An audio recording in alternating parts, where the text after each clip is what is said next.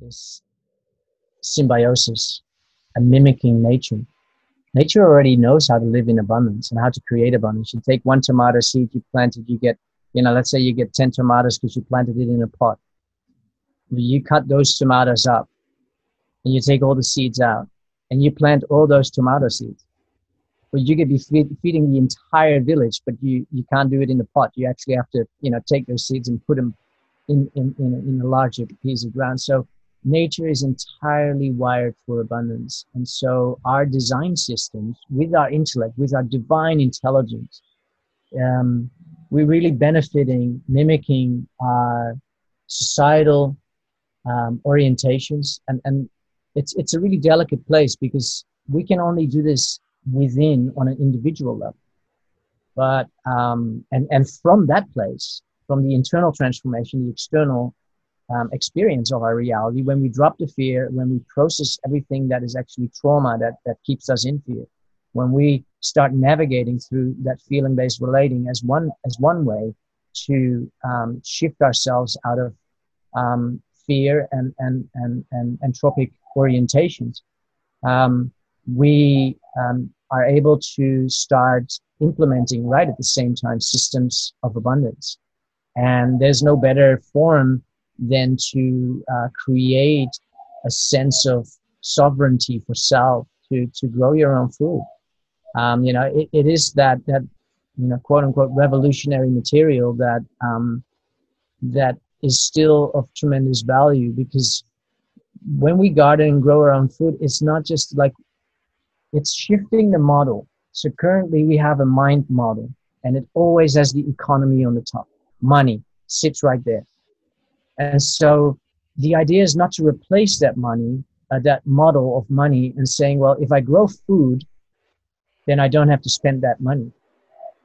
Because if we grow food, there's so much more that happens. We actually have therapy with the earth. We have therapy with ourselves. We get microbes and they come into our body, and we feel, all sorts of beautiful biochemicals being released, and we become relaxed. And so, and then we start doing it together, and it becomes even nicer. But then currently we're in that space in between where it's like, how do you make that jump? Well, in Syntropic Agroforestry, everything works in successions. So the way that nature works best is, if you planned out a 2-year system, is that you already harvest after 30 days your rockets and your little radishes and your lettuces are coming out. But as they leave the system, they create the room for the other plants that you also plant. You planted jackfruits, you planted eucalypt, you planted all sorts of trees, timber, and so everything that's in that system is kind of following one after the next. And that requires some quality intelligence to know how life, what life's duration of each species is. But in our human experience, we also operate on succession. We are a baby, then we are a youngling, and then we come into this, strange period where all these hormones, that's the next succession. Then all of a sudden the hormones come on, and our sexual organs start really developing. And then we're coming into more maturity, and then we're actually psychologically and emotionally kind of ready to procreate again. And then we raise the next generation of younglings. And a good thing is that we're not like tomatoes, and a man plants his seed and you get 15 children. And so there's a beautiful governance that is it's so divinely a part of our species kind. But then we become older, and our children grow up, and then we go into the later stage of our lives where we've gone through our shine and our manifestations and our creations, and we just kind of, through all the experiences, are able to kind of more, that's where the fantasy of a pension maybe comes in, where people can just kind of relax. And it's not a bad concept. It's just that it's hijacked all the time by, hedge fund investors. So there are these natural successions. But in an agroforest, it is very relevant for the farmer to, if you want to, like, nature can't prune itself. And so if you don't take that lettuce out of the garden, it's going to go to seed. And it's going to go to seed it's going to be communicating with the plants around itself, like, hey, I'm slowing down. I'm checking out. I'm no longer really going to be doing much. I'm making seed for the next generation. What that actually does from observation, it slows down the growth of the other plants in that ecosystem. And so what we as humans have on the internal landscape, in our internal agroforest, on our farm, so to speak, our syntropic farm, because it's a syntropic farm, there's a tremendous amount of unresolved elements there, called a trauma. And they are pictures of experiences. And those experiences are still in our ecosystem. And so without clearing that debris with love for the greater ecosystem, our growth wants to grow, but it can't really break through because what? All this cult programming sitting in the way. It's sitting in our internal mindset. It's occupying all this space. And it's about finding where those overgrowing and overbearing narratives, as in like maybe not fruit-bearing trees. You know, we have been trained into kind of like a slave-based mentality and taken out of our sovereignty-based mentalities. And so there's a lot of belief systems that as like species of domination, guilt, fear, shame, these are all identifiable feelings and emotions that people have that really crowd out our ability to thrive. And so in my experience, what really benefits humans is, A, they have to make a willful decision. If they want to re-enable their nature, they want to get out of all this entropic, fear-based, because it's not fulfilling. And no matter how many Netflix episodes they watch of something, something is still, they're looking outside of themselves for something that they can only find within. And we know all of this, but then we have to be willing to make a choice and to say, I'm willing to re-enable my nature. I'm willing to reclaim my sovereignty. And then a hero's journey can begin. And very shortly, when the hero leaves his familiar ecosystem, he goes on a path where new experiences come in. And when we see that we can go on a journey, we will always come back to our own farm, our own home, our own land, our own beingness as a human being, and with that, our internal agroforest. And so we don't necessarily have to go travel around the world. That hero's journey can be done within as well. And what a farmer would do if he neglects his farm for, let's say, 5 years, and everything is overgrown, and there's so-called weeds everywhere, and there's like new tree species popping up, and the mango trees that he hadn't pruned for years are they're all over the place. In order to get nature back into production and productivity, which is a natural activity of life. Life is fully productive all the time. We've taken productivity into an industrial sort of factory kind of setting, and we're now talking about working and being productive, and it's all tied into that monetary narrative. But nature is highly productive as well, but it does it out of love. In order for that agroforest to become productive again, the farmer needs to prune. The farmer needs to cull and clear the vines that are overgrowing the beautiful little sapling trees. He needs to use his consciousness to change the infrastructure and the layout, and he needs to start planting new seeds. Yeah. And that's something where it's a twofold process. We have to clear and cull shit out of our lives that actually doesn't serve us, because it's holding us back, and we are aware of those patterns. So that's where the will comes in, which is the sovereign aspect that's our sovereignty as the most pinpoint prick of who we are.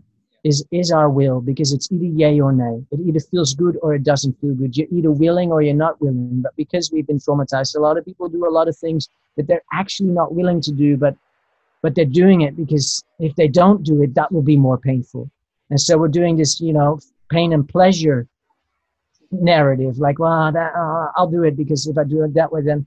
So we have to start recultivating our will and being willing to radically reassess our lives, reassess our friends, reassess our business, reassess our ways of income generation, and be willing to witness what comes up with all the fear of even imagining, like, I'm going to quit my job. I'm going to quit my job today, and I don't know what I'm going to do. I'm going to change my life. Um, you want to have a support network. If you want to make those changes, we are social creatures. To navigate this solo as a hero's journey, on the hero's journey, there's always other humans there. There's the guides, there's the supporters, there's all of these people. And so it's a twofold process where you have to clear and cull in your agroforest anything that is actually just, it's actually not making you happy. And it's actually kind of distracting your time availability and your presence away from the seeds you could be planting. And so we need to, this is why I call for a radical human ecology. We need to radically shift our orientation and start focusing on what we want to create for ourselves in alignment with life's natural strategies. That is abundance, prosperity, happiness, joy.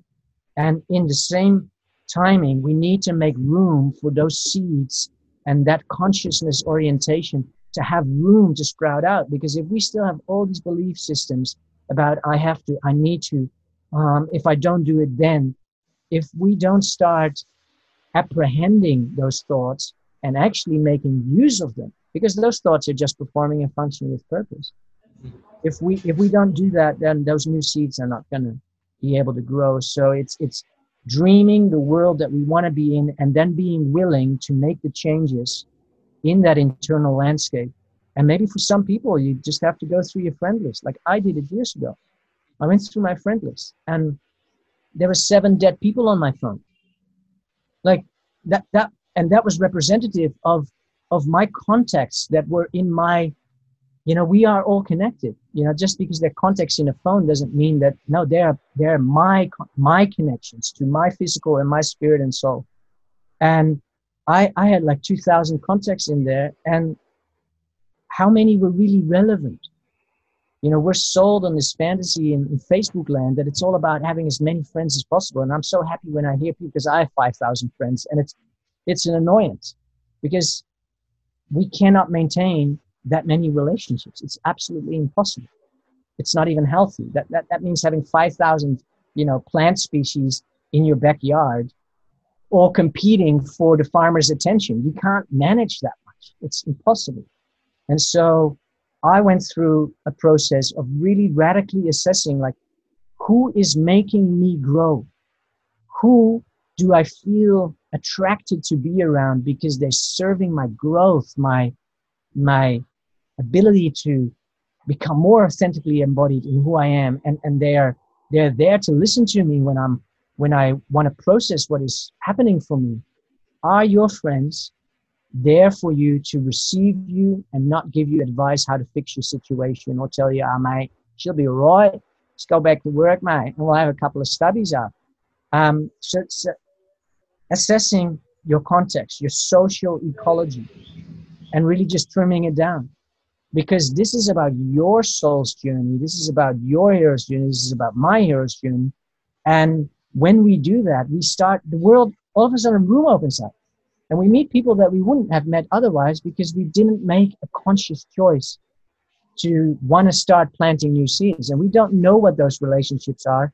But when you create the gap, life will fill it. That happens everywhere in nature.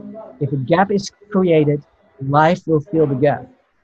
And when we create a gap, a space in our lives by culling out things that aren't actually really there to elevate us, but kind of like keep us from, these people are going through similar experiences, but if somebody else radically shifts themselves, they kind of want them to stay the same. They're like, no, don't change, because I have this relationship with you in this way.